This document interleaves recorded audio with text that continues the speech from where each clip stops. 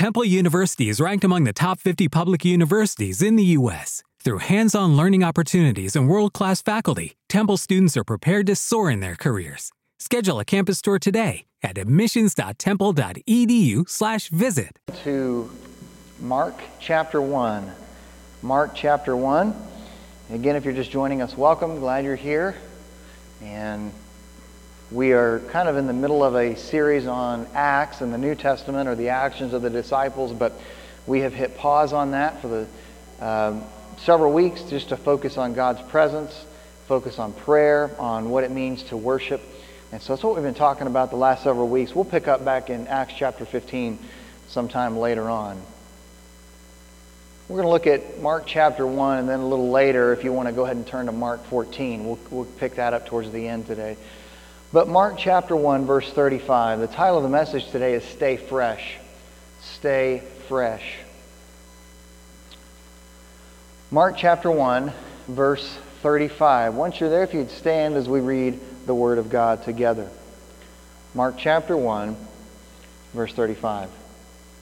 And rising very early in the morning while it was still dark, he, meaning Jesus, departed and went out to a desolate place, and there he prayed. And Simon Peter and those who were with him searched for him, and they found him and said to him, "Everyone is looking for you." And Jesus said to them, "Let us go to the next towns, that I may preach there also, for that is why I came out." And he went throughout all Galilee, preaching in their synagogues and casting out demons. Let's pray. Father, we do thank you for your word. Holy Spirit, we dedicate and give this service to you. We ask and pray that you would open up our hearts and minds to receive your word with joy today, that we would be shaped and molded by your word, by your truth that is unchanging, that is constant. Father, we thank you. We give this service to you. We ask that you would anoint these lips of clay and flesh, that they would be your words and not mine. Father, we're nothing without you. In Jesus' name we pray, amen. Amen. You can have a seat. The message today is for what you might consider more, quote-unquote, seasoned Christians. In other words, people who would identify themselves by saying, I'm a follower of Jesus, I'm a Christian, I believe in the Bible, and my sins are forgiven, and so on. Those kind of people who have been a Christian for, let's say, longer than 3, 4, 5 years. So if you're in the room today, you don't have to raise your hand, but if you're in the room and you've been a follower of Jesus, not just a church attender, but a follower of Jesus for more than 3, 4, 5 years, this message is for you. It's for those who are kind of just searching today as well, but mainly for those of us who have been around the block a few times with this thing called church or Christianity. Staying fresh. What we just read, and it's pretty self-explanatory, Mark tells us Mark was a direct disciple, if you will, of Peter. So that's how we get the Gospel of Mark. Peter, one of the closest followers of Jesus, dictated all these things that he says. So it's kind of a first-hand account. And Peter tells Mark, hey, there was a day early on in my relationship with Jesus. In fact, this was probably a month or two after Jesus asked me to follow him full time. And I gave up my family fishing business, which was quite wealthy, by the way. I gave that up. I laid everything aside, and I just began to follow Jesus. And there was one day, I'll never forget, Mark, and I want you to write this down, because there was one morning that it was me and a couple of the other guys, and it had to have been maybe 5 o'clock in the morning, because the sun wasn't up yet. And we were around Galilee and Capernaum, and I remember that I was woken up early because something was missing in my life. There was something that I could just sense wasn't all there. Something that was there before is now gone, and I can sense that something wasn't quite right. And sure enough, because of that, I woke up, I looked around, and Jesus, my rabbi, wasn't there. The leader wasn't there.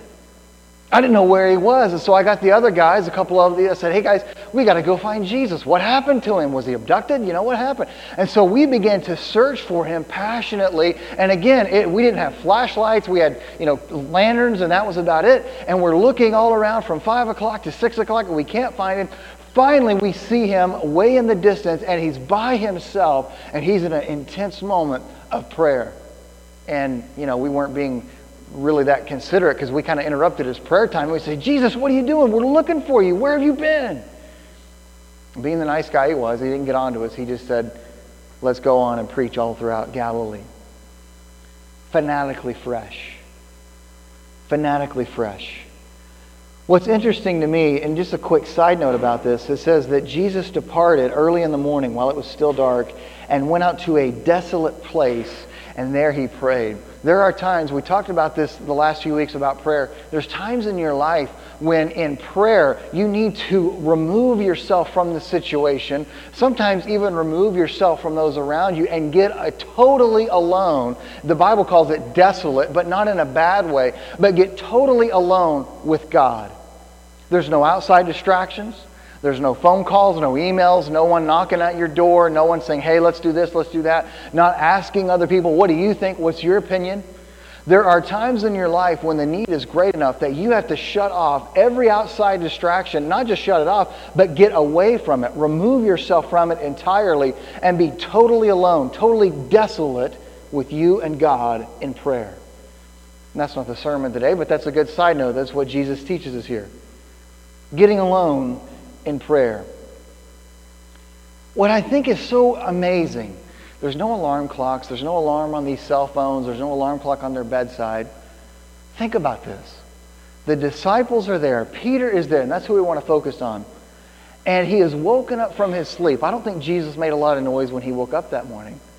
Peter is wakened up, he's aroused in his sleep, he wakes up. Why? Because he could sense that Jesus wasn't there anymore.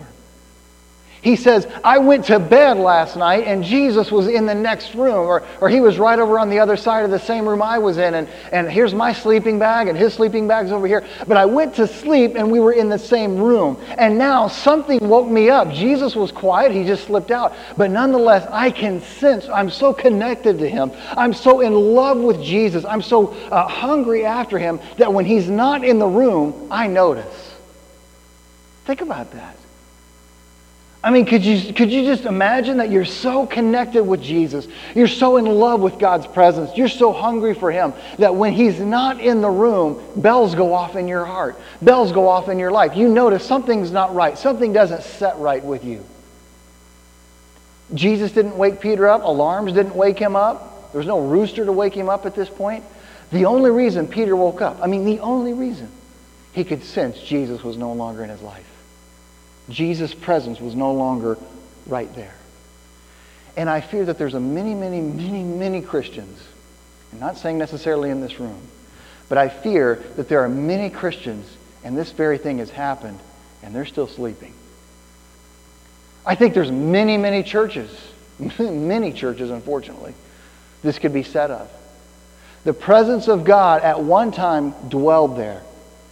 The power of the Holy Spirit at one time moved mightily in those churches, moved mightily in your life. God used you to do amazing things. There was a time in your life where you were so close with God that you would wake up on your own at 3 o'clock in the morning just to pray, just to spend time with him. You didn't want anything, you didn't need anything, but you were so in love with him, you're so connected to him that nothing would separate you, nothing would stand in your way. You're so hungry that you notice when he's not in the room. This past week on Black Friday, my wife went out to go Black Friday shopping, and being the crazy woman that she is, she didn't wait until early in the morning. She went out at midnight, Thanksgiving night, cooked a full meal. Thanksgiving night, didn't come back in until about 6 in the morning. I noticed. Now, she's quiet when she gets in and out of bed, but we've been married almost 10 years, and I can't sleep without her. There's just something wrong, the dog, and I love my dog, but my dog doesn't take the place of my spouse. And so whenever she's not in the room with me, I notice it. And I couldn't sleep all night. I couldn't sleep good. I kept tossing and turning because she wasn't with me. And then when she finally came back home and slipped back in the bed, then I could finally sleep. That's what I'm talking about with your relationship with Christ. There are many churches who say, boy, I remember 10 years ago when God's presence moved. I remember 5 years ago when, man, the place was packed. Or I remember at one time in my life, God used me to do this and to do that. You were so in love with him. You were so hungry for him that you went wherever he was. Peter is so in love with Jesus. He's so connected to Jesus. He's so hungry for Jesus. he can sense when Jesus is in the room. There are churches that I have been to, and I know you have as well, I'm sure, where you go in, they sing some songs, you hear a nice sermon, and you walk out, and God's presence was not in that place at all. Nice building, nice songs, nice musical instruments, nice preaching, nice pastor, nice people, but nonetheless, God's presence was not in that place. Have you been in those kind of churches? Because I have. Have you been around that kind of a Christian? Because I have. There's a big difference between those kind of places and when you walk in, and it doesn't matter what song they're singing, it doesn't matter what kind of preaching the guy does, but you walk in and you say, wow, God's presence is in this place. Something is different about this place. Something is different about this church. It's not the denomination on the door. It's not the pastors preaching. It's not their ministries. It's not their building. Something is different, and the only thing I could say and put my finger on it is that God's presence must really be here because I can feel something here that I can't feel anywhere else that I go. You've been in those churches? Have you been around that kind of a Christian? That they're so in love with God. They are such a man or woman of God, woman of prayer, woman of God's presence, man of God's presence, that when you're around them, I mean, you can really sense, boy, they love Jesus. They're in love with God. They are close to His presence. Have you been around those kind of people? Have you been around the kind of people who say, well, yeah, I'm a Christian, and really, I don't think the last time Jesus visited you was, like Easter Sunday 5 years ago. What's amazing, and I want you to think about this, Jesus gets up and goes to pray. They get up and follow Him. And then what do? They search for Jesus. They're so hungry for Him, first of all, that when He's not in the room, it wakes them up, and then they do something about it. They don't just sit there and say, well, if we could just keep Him on a leash, things would be better. I can't believe here He is now. He goes way off away, and we have to go find Him. No, they are hungry enough that they do something about it. They're hungry enough that says, wherever Jesus is, I'm going to be. I'm going to follow. They're hungry enough that they're not going to be satisfied and say, well, we'll wait till breakfast when Jesus comes back. No, they're so hungry for Him that they do something about it. They wake themselves up out of sleep, they put their clothes on, and they go search for Him. They search for His presence. Are you that hungry for God that something happens in your life, that you search for Him, that it wakes you up, that it stirs you, and you do something about it? Not just, well, if we had better this or better that, or well, if my situation was different, or if this was not so in my life, that might be no. But you're so hungry that I will not let any excuse stand in the way. I'm going to do something about it. I'm going to search for God with all that I have. That hungry. They do something about it. They get up and they desperately search for Him until they find Him. David says in Psalms that better is one day in God's house, in God's presence, than 1,000 days elsewhere. I mean, this is the MO, if you will, of the disciples, of Peter. I mean, again, they haven't been following Jesus too long, maybe a couple of months at most, maybe a couple of weeks. But they realize that passage and they're thinking, man, I know when He's in the room, and more importantly, I know when He's not in the room. And He's not in the room, I got to get up. I got to do something about it. It's not about the pastor leading me to God's presence. It's not about the worship leader. It's about me getting hungry enough and desperate enough for Him that I'm going to get up and move. I'm going to get up and do something about it. I'm not going to be satisfied just waiting till He comes back around. No, I'm going to go out and search for Him. Better is one day to be with Jesus than 1,000 days elsewhere. I mean, they could have just sat there all day and wait for Jesus to come back to cook breakfast. But no, they go find Him. Better is one day in God's presence than 1,000 days anywhere else. For those of you, again, this message for those of us who are, quote, seasoned Christians. You've been a Christian for longer than 2 or 3 years. Do you remember those early days of what Christians call salvation, or your relationship with Christ? Think back. Some of you, it might have been 20 years ago, 30 years ago, 5 years ago. Think back to that time. Think back to the time that what some people call BC time, before Christ in your life. What was your life like? Before you may have went to church growing up. That doesn't mean you had a relationship with Jesus. You may have went to church, you may be able to recite the Lord's Prayer backwards and forwards and in Spanish, but that doesn't mean anything. That doesn't amount to a hill of beans. The idea is that you have a hunger for God in your life. What was your life like BC, before Christ? What was that like? Think about the moment you gave your life to Him. Wherever you were, and I've heard some of your testimonies, some of your stories about when you gave your life to Christ, and they just blow your socks off. I mean, they're incredible stories. But think about your life before Jesus in that moment that you finally made up in your mind, enough's enough. I'm going all in. I want all of Him. I give my entire life to Him. Think about that moment. Think about the months after that, the weeks after that, how hungry you were for Jesus. How passionately in love you were. Anytime the church doors were open, you were there not to hear the pastor preach or hear sing some songs. You just understood what David said in the Bible, that, man, better is one day in God's presence than 1,000 days elsewhere. Think about how passionate you were for Him. You couldn't keep quiet. In fact, some of you lost friends because you wouldn't stop talking about Jesus and what He did in your life. Some of you lost relationships.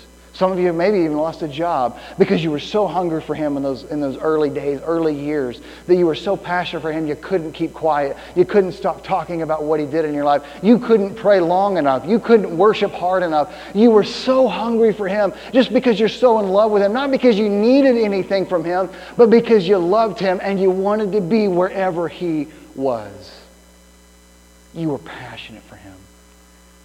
In other words, you're just like Peter right here in Mark chapter 1. You remember those early days? You remember how hungry you were, how connected to Him you were, how deeply in love with Him you were? He just radically changed your life forever. He loved you deeper than any other person could. He forgave you when at times you couldn't even forgive yourself. When other people would never forgive you, He forgave you. He gave you hope and purpose and meaning in your life when you didn't have it before.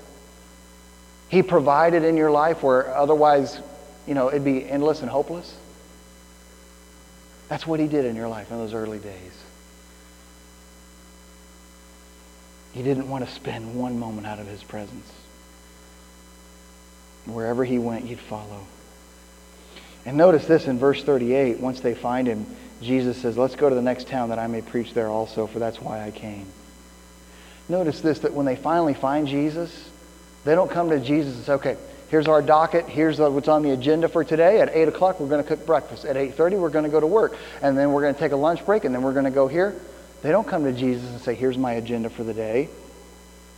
Jesus dictates to them, not in a bad way, but say, this is what we're doing today, guys. Okay, let's go do it. In those early days of your life with Christ, it wasn't about your agenda. Okay, God, now would you do this in my life? It was, God, whatever you want to do in my life. God, wherever you want to take me, whatever you want me to say, wherever you want me to go, however you need to use me, use me. You want me to do this, I'll do it. You want me to go there, I'll go there. You want me to say this, I'll say it. Whatever you want, my life is in your hands. That's what those early days are like. It's not about your agenda for the day, but following His. Now turn to Mark chapter 14. Mark chapter 14. This is a famous passage as well. Mark 14, 32 through 42. And when they went to a place called Gethsemane, He said to His disciples, sit here while I pray. And look at verse 33. And He took with Him, who? Peter, James, and John. And Jesus began to be greatly distressed and troubled. And He said to Peter, James, and John, my soul is very sorrowful, even to death.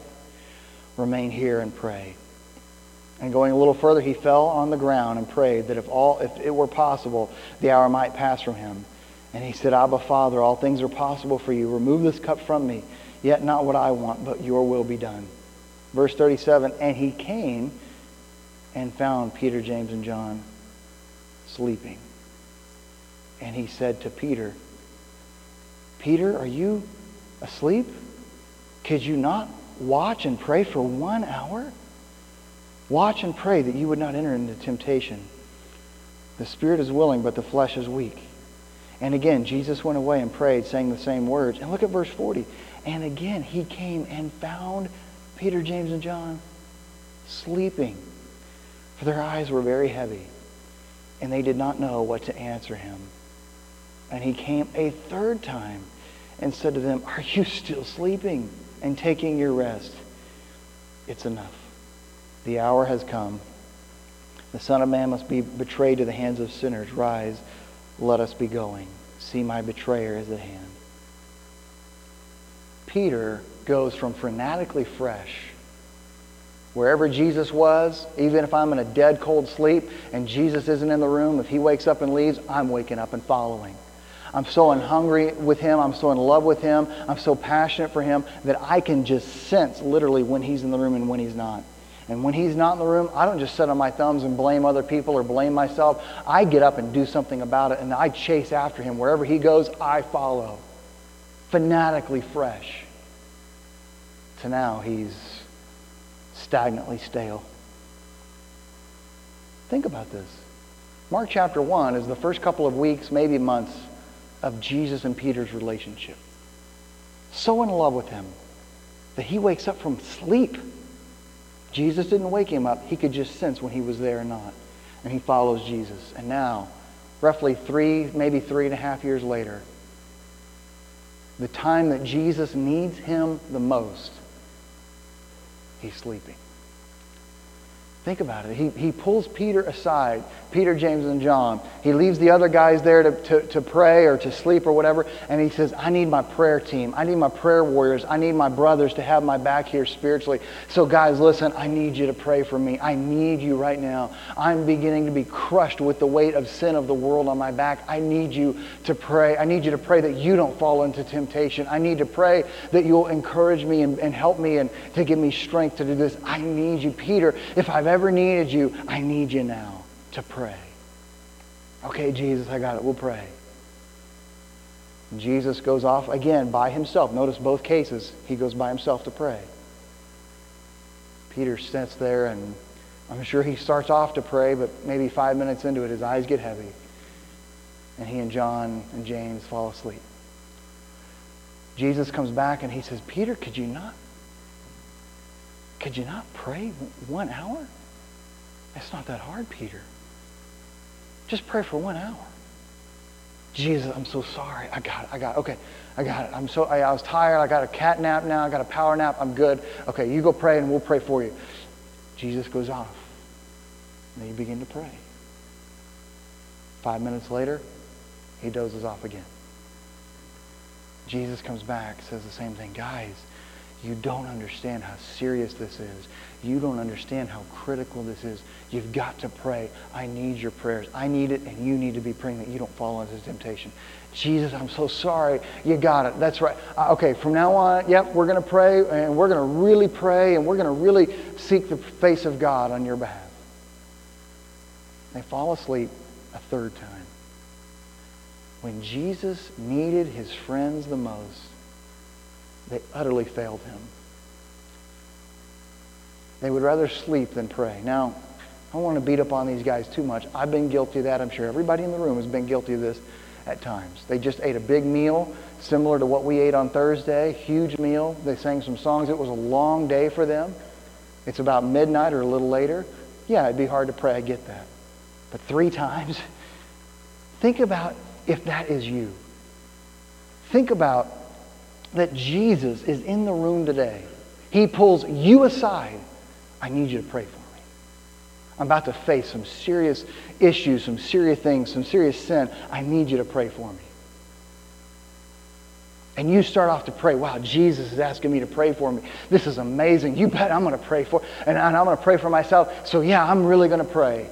And you doze off. And Jesus comes back to the pew where you're sitting, or the bed where you're kneeling, or the chair where you're sitting at home, and he nudges you, hey, I asked you to pray. Could you just pray for 1 hour? I'm sorry, Jesus. Okay, yep.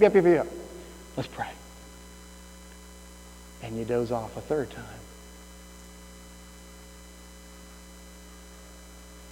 The 3 guys he could always count on when he needed them. It was Jesus' greatest moment, and he needed his greatest friends to do their greatest praying for him. When he needed them the most, they were sleeping. When he needed them to fight in prayer, we talked about that last week, they were sleeping. Some of you have family members and loved ones that need you to fight in prayer for them. need you to intercede for them. And intercede means to stand in the gap. That there's a gap between their sinful life or the issue in their life and between God's will for their life. And it's you standing in the gap, praying on their behalf, interceding on their behalf.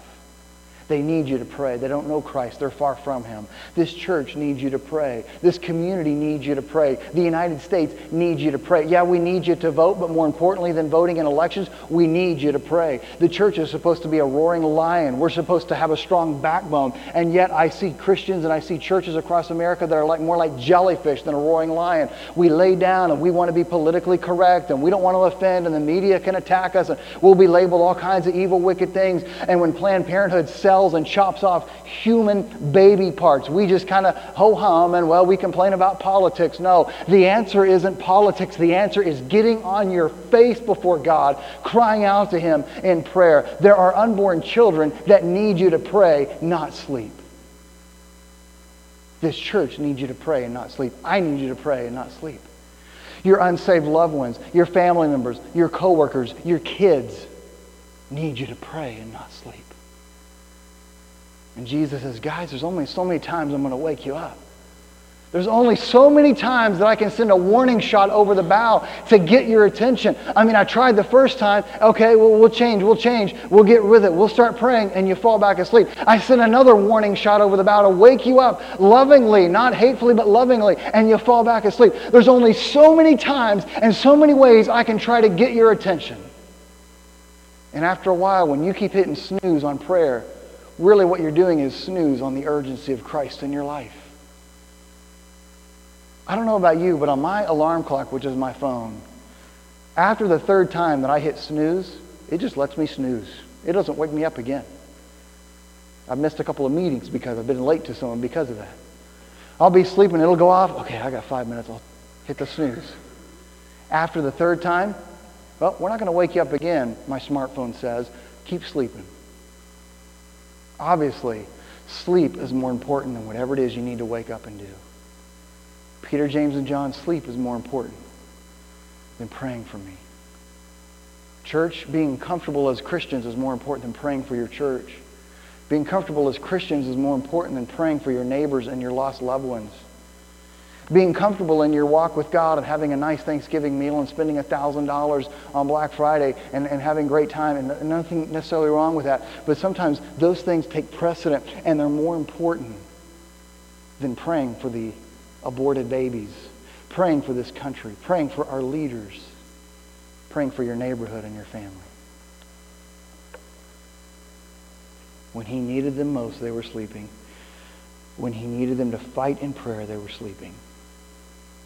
I know a lot of you believe that we're living in the last days. The Bible says the last days, and it refers to the time, the apocalypse is what some people call it, but the time before Jesus returns. And at this church, we believe Jesus is going to return, not as a baby in a manger that we celebrate later this month, but as the King of Kings and the Lord of Lords, and He's going to come and take those who follow Him, Christians, the church, and be with Him forever. We believe that at this church. The Bible says that we believe it.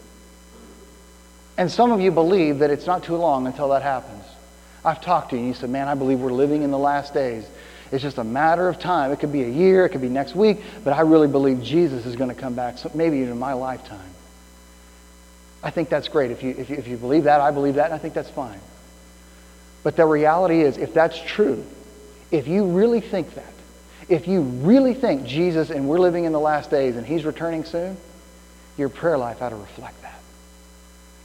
Your prayer life should reflect that you believe we're living in the last days. It is a hypocritical of us to say we're living in the last days, Jesus is coming back, and there's 4 blood moons and all this crazy stuff, and Jesus is returning, and I can see the signs, and I've studied prophecy. He's coming back. And that's the end of it for you.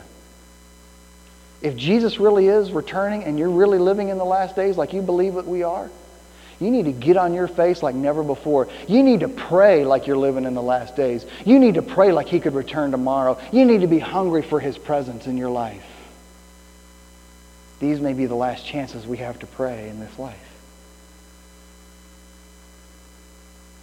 Jesus didn't want them to pray only for His sake, but their own. And I think the saddest of all is verse 40. And again, Jesus came and found them sleeping, for their eyes were very heavy. And look at this.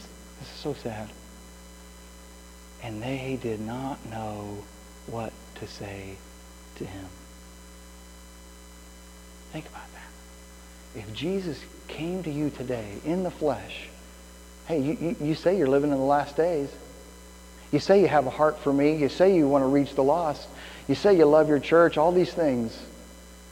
But if that was really true, you'd be praying. But you're sleeping.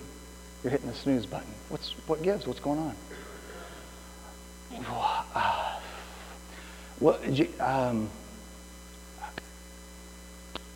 No excuse. No excuse. I've told you there's 5 things that I live by that are, you want to call them core values, that's fine, but one of them is no excuses. The older I get, I'm only 30, but the older I get, I have little tolerance for excuses. And I apply that to myself first and foremost. Well, I would pray more. Well, I would be hungry for you more, God, but if I didn't have this or if I had better this. Excuse. Think about this. Remember, about 3 years ago, there was a time when they could sense whether Jesus was even in the room or not. If I could, I don't know how any clearer that I can make it, especially the Bible makes it between Mark chapter 1 and Mark chapter 14. We're only talking about 2, maybe 3 years, maybe 3.5. Not a long period of time. To where they're sleeping, and at around 5 a.m., Jesus gets up quietly and slips off to pray. And they're so in love with him, they're so connected to him, they're so hungry for him that it wakes them up. Wait a minute, something's not right. And they wake up. And they go to search for Jesus. 2, 3 years later now, Jesus looks them in the face, grabs them by the arm. Guys, I need you to pray. Peter, I need you to pray. And he falls asleep 3 different times.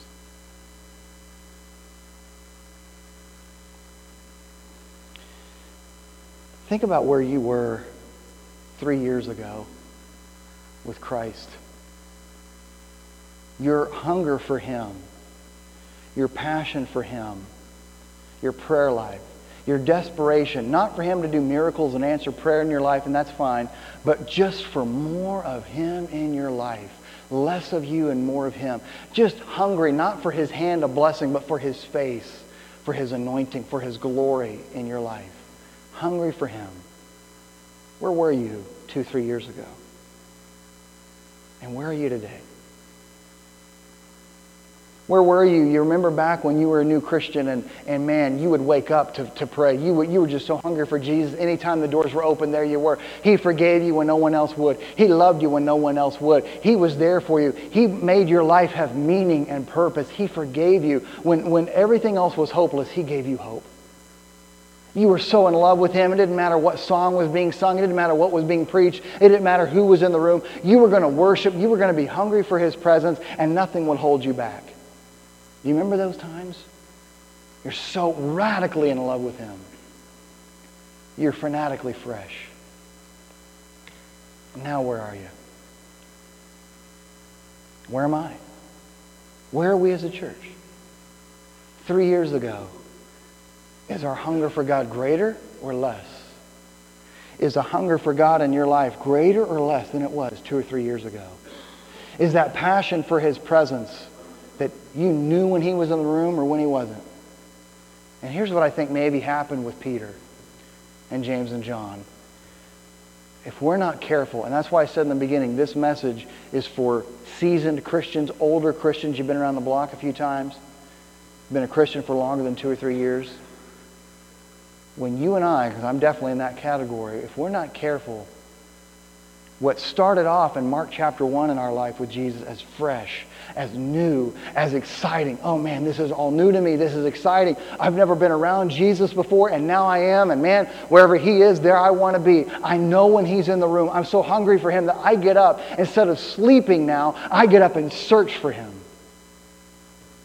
And before you and I are, if we're not careful, 2 or 3 years, we go through the motions with Jesus. We go to church every week. we do our devotions, we read the Bible, we pray, we tell other people about Jesus. We might even see some miracles. God answers amazing prayers in your life. But now 2 or 3 years later, instead of waking up to find Him, you hit the snooze button. Instead of being so desperate for Him and hungry for Him that, God, unless you move in this place, I don't want to leave. If you remember a few weeks ago, we talked about that in Exodus 33. Moses said that, God, I'm not going to leave this mountain unless you go with me. To, instead of getting up to find you, instead of sleeping, I'm going to sleep instead of search for you. Where are you? From where you were 2 or 3 years ago in your hunger for God, in your passion for Him. Not for Him to answer prayer and do great things in your life, that's fine. Just loving Him. Just better is one day in your house than 1,000 days elsewhere. Where are you? Where are we as a church? Are we as a church more hungry for God than we were last year? Than last Sunday?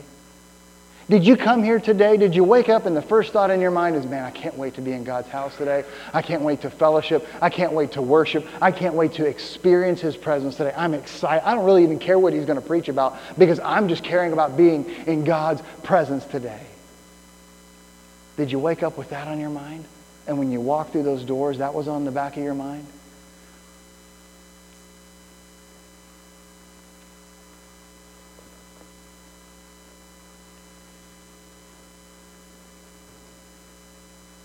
Perhaps they became so familiar with Jesus that it just became routine.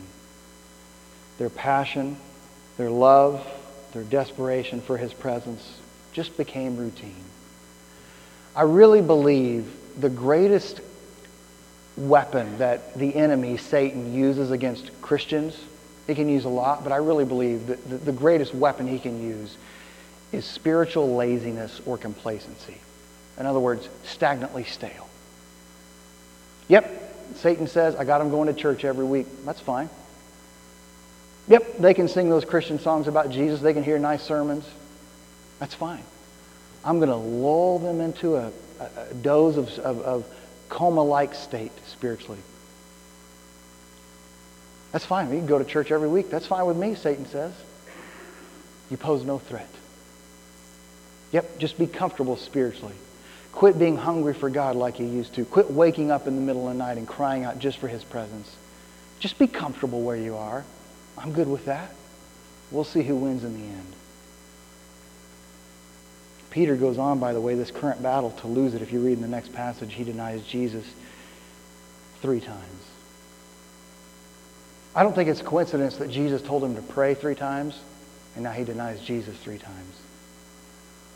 When Jesus asks you to pray, and when I'm telling you today to be hungry for His presence, be hungrier today than you were last week or last year, there's a reason for it. It's not just so you can have emotionalism, be a Pentecostal person. No, it has nothing to do with that.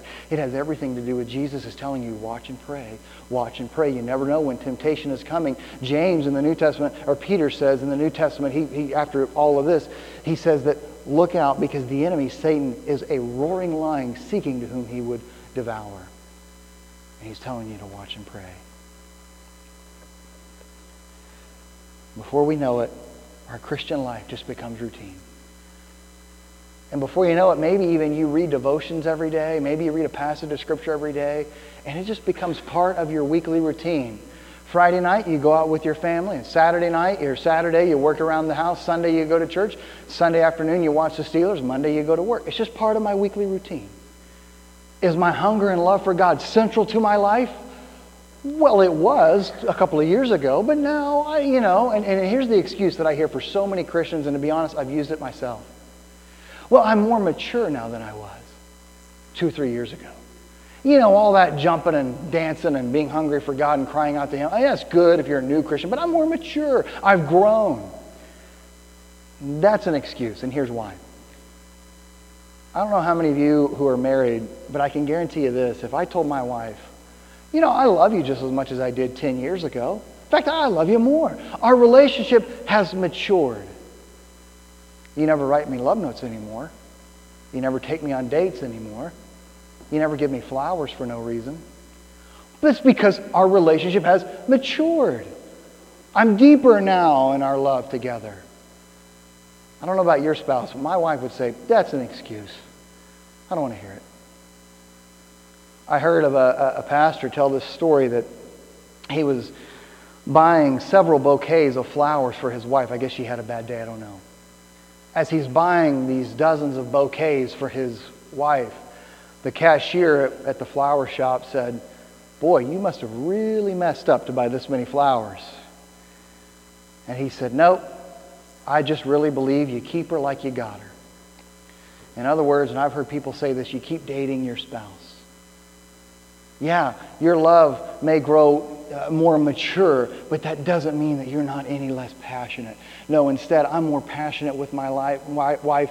I'm more hungry to be around her. I love her more. I'm consumed with her pleasure, her happiness, honoring her, glorifying her in my life than I was a couple of years ago. I want to express that love more and more. Many marriages fail because we get lulled into a sense of comfort. Has your relationship with Christ become so routine that the passion and the hunger are gone?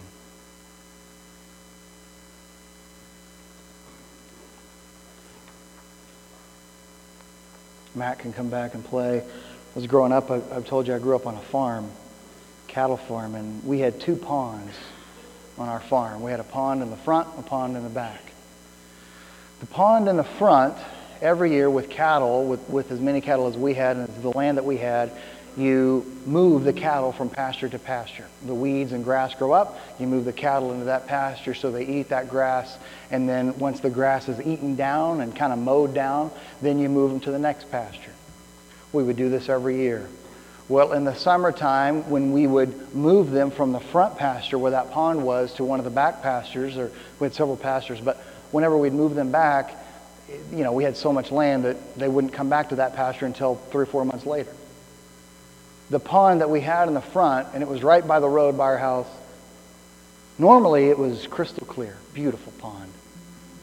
Had fish in it, it was nice. Probably the size of this room, nice pond. But whenever the cows weren't in that front pasture, drinking out of that pond on a regular basis, a green film and bacteria and slime, and I don't know what it was because it was gross, but it would begin to cover, and you could just watch it over the year, over the summer. Like the first month, it would just be a little bit on one corner. The next month, it'd be about halfway covered, and by the 3rd month, the whole pond would be covered. There are some of us that our spiritual life is just like that pond. When we become stagnantly stale and we're not continually hungering for God and seeking after His presence, a little bit of that bacteria spiritually begins to cover up our life. Well, it's no big deal. I'm busy. I'll catch God later when I'm not so busy. I'll pray when I'm not so busy. I'll be hungry for Him if I could really get into worship more. I could really study my Bible better, or so on and so on, and make excuses. And the next little bit in your life, that scum is beginning to cover more and more of your life. Until before you know it, your heart and your life spiritually, you're stagnantly stale. Nothing wants to drink out of you. You're of no good. Jesus says this in Revelation 3, that because you're lukewarm, you have no purpose. You're not hot or cold. Hot has purpose, cold has purpose.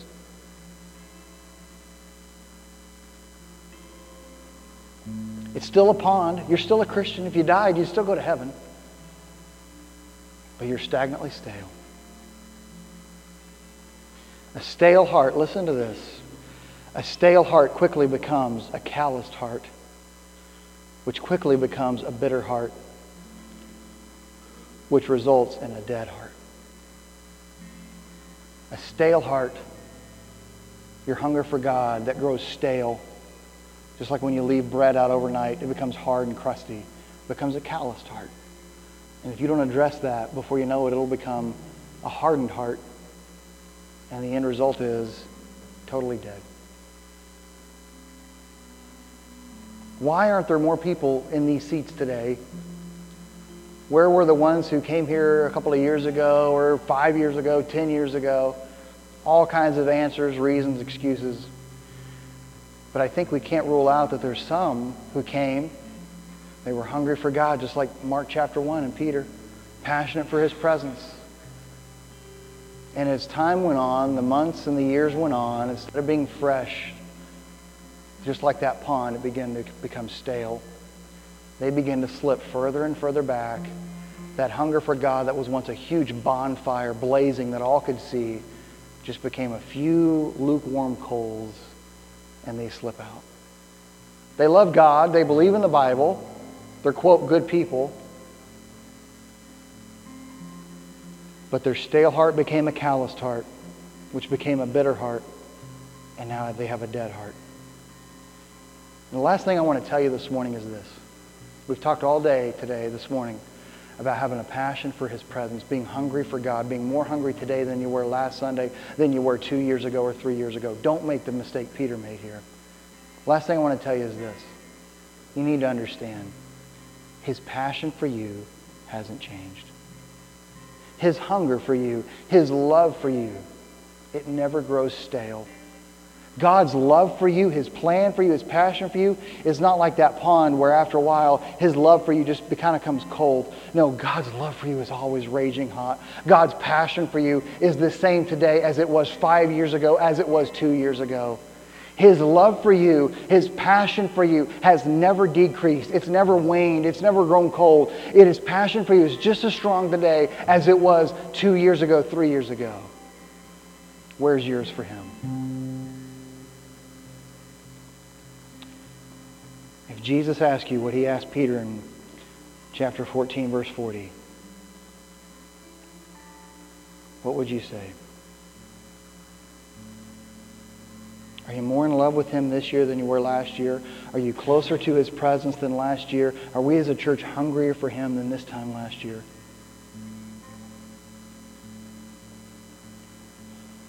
Let's pray. Father,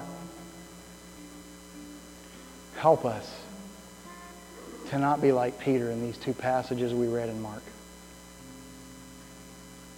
Help us to not one day say, God, we love you. God, we're hungry for you. God, we need you.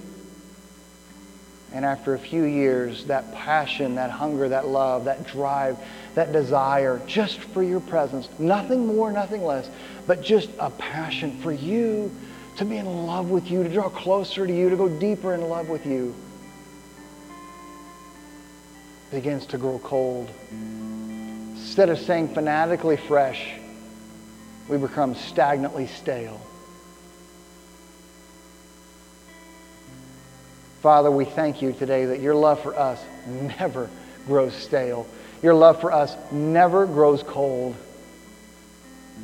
Even at times in our life and in my life when I'm guilty of that, when I'm guilty of my hunger and my love for you, my passion for your presence has grown kind of comfortable or routine. Your passion for me never changed. Father, let us not be as you tell us, Jesus, and you warn us in Matthew, that during the day of judgment there will be many people who come to you and say, Lord, we knew you. We cast out demons in your name. We did great things in your name. And you say, I never knew you.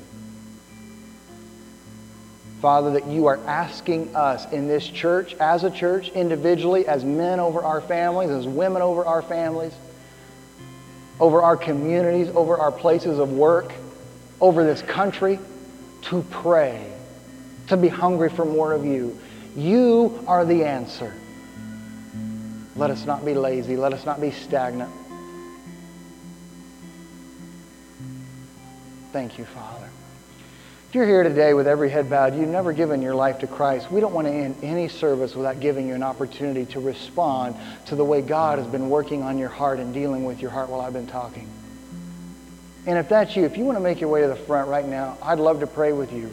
You're making that first step of knowing what real forgiveness and joy and hope and peace is all about. A relationship with Christ. You're making that first step to being hungry for Him. If you want to do that right now, I'd love to pray with you. Others of you that you say, you know, I'm there, but could I talk to you a little more? I've got some questions I'd like to ask. Fill out that connection card under the seat in front of you and and give it to me, and I'd love to meet with you this week at your convenience. But I beg you, do not leave without making some sort of decision, some sort of forward step commitment. Quit fighting, quit resisting, and you're sick and tired of being sick and tired. If you want to do that right now, for the rest of us, for you more seasoned Christians, I beg you, not just as a pastor, as a fellow brother in Christ, as a fellow Christian, we must heed the warning that we learn from Peter's life. We start off hungry for God, on fire for Him, and we may use the excuse, well, I've grown more mature in my relationship. That's just an excuse. Peter could have said the same thing.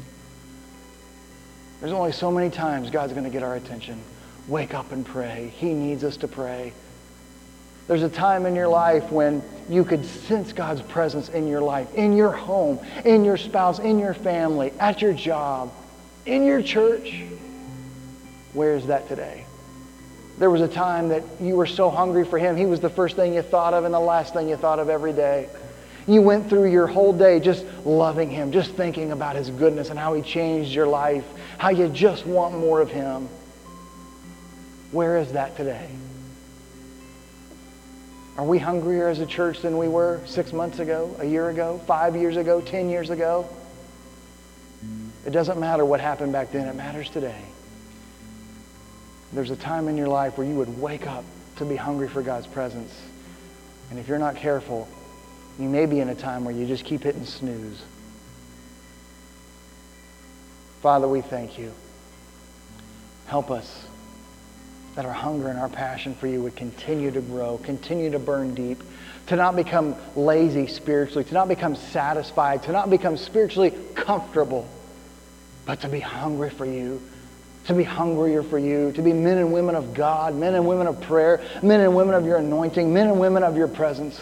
We seek your presence above all things in our life. Thank you, Father. Father, I ask that you bless every person that is here. May you bless their coming in and their going out. May you bless all that they put their hands to. Father, may you bless that your presence would dwell in their homes, that you give them favor in the eyes of their employers and coworkers to stand up and boldly stand out for you in your truth and not compromise. May you bless us as a church to be a biblically healthy, fruit-producing church that would change lives in our community for your kingdom. Through a greater hunger for your presence, passion for you to move in this place, even more so than last week or last year. That next week we'd be even hungrier for you than we are today. Through solid biblical teaching and living and a passion to reach the lost like you have. We love you and we thank you, and we're nothing without you. Let us always stay fanatically fresh for you. We're nothing without you. Thank you. In Jesus' name we pray. Amen. Amen. Well, I love you. It is Ryan here, and I have a question for you. What do you do when you win? Like, are you a fist pumper, a woohooer, a hand clapper, a high fiver? I kind of like the high five, but if you want to hone in on those winning moves, check out Chumba Casino. At ChumbaCasino.com, choose from hundreds of social casino-style games for your chance to redeem serious cash prizes. There are new game releases weekly, plus free daily bonuses, so don't wait. Start having the most fun ever at ChumbaCasino.com. No purchase necessary. VGW Group. Void where prohibited by law. See terms and conditions. 18+.